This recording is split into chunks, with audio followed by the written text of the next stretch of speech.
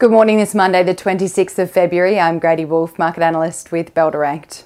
Wall Street ended Friday's session with a record close across the Dow Jones and S&P500. However, the tech-heavy Nasdaq fell 0.28%.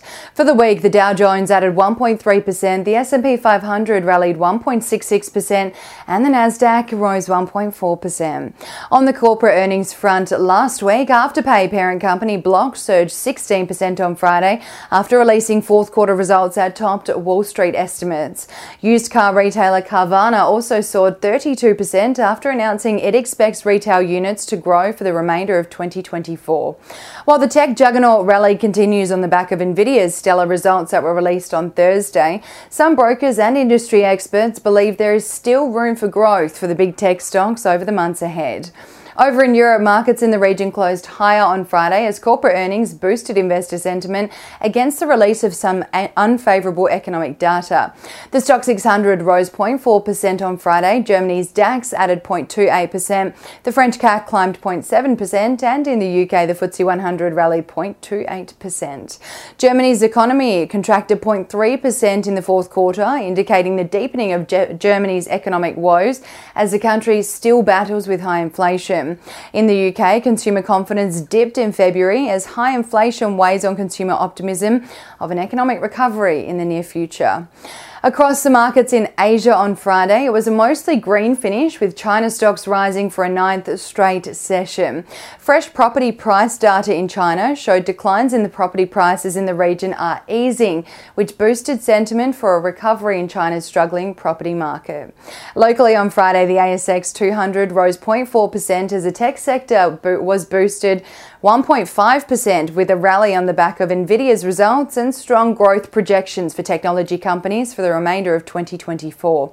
Aussie Broadband shares soared over 18% on Friday after the internet provider beat forecasts in the first half, while Jumbo Interactive shares rallied 9% after also beating expectations for the first half.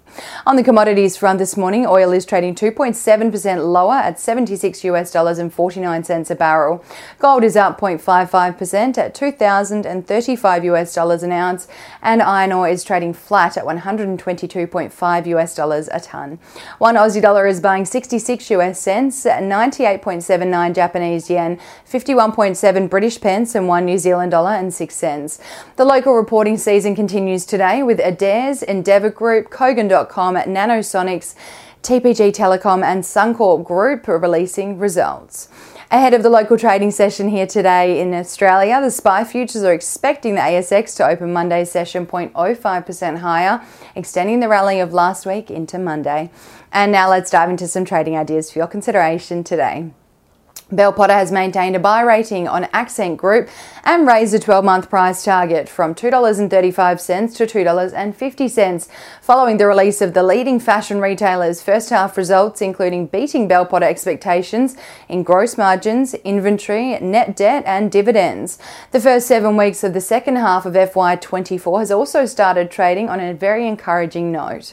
And staying with the retailers, Bell Potter has maintained a buy rating on leading fashion jewellery retailer Lovisa and significantly raised a 12-month price target on the company from $26.50 to $30.70 following the release of the company's first half results, including key beats of expectations for strong gross margins and interim dividend.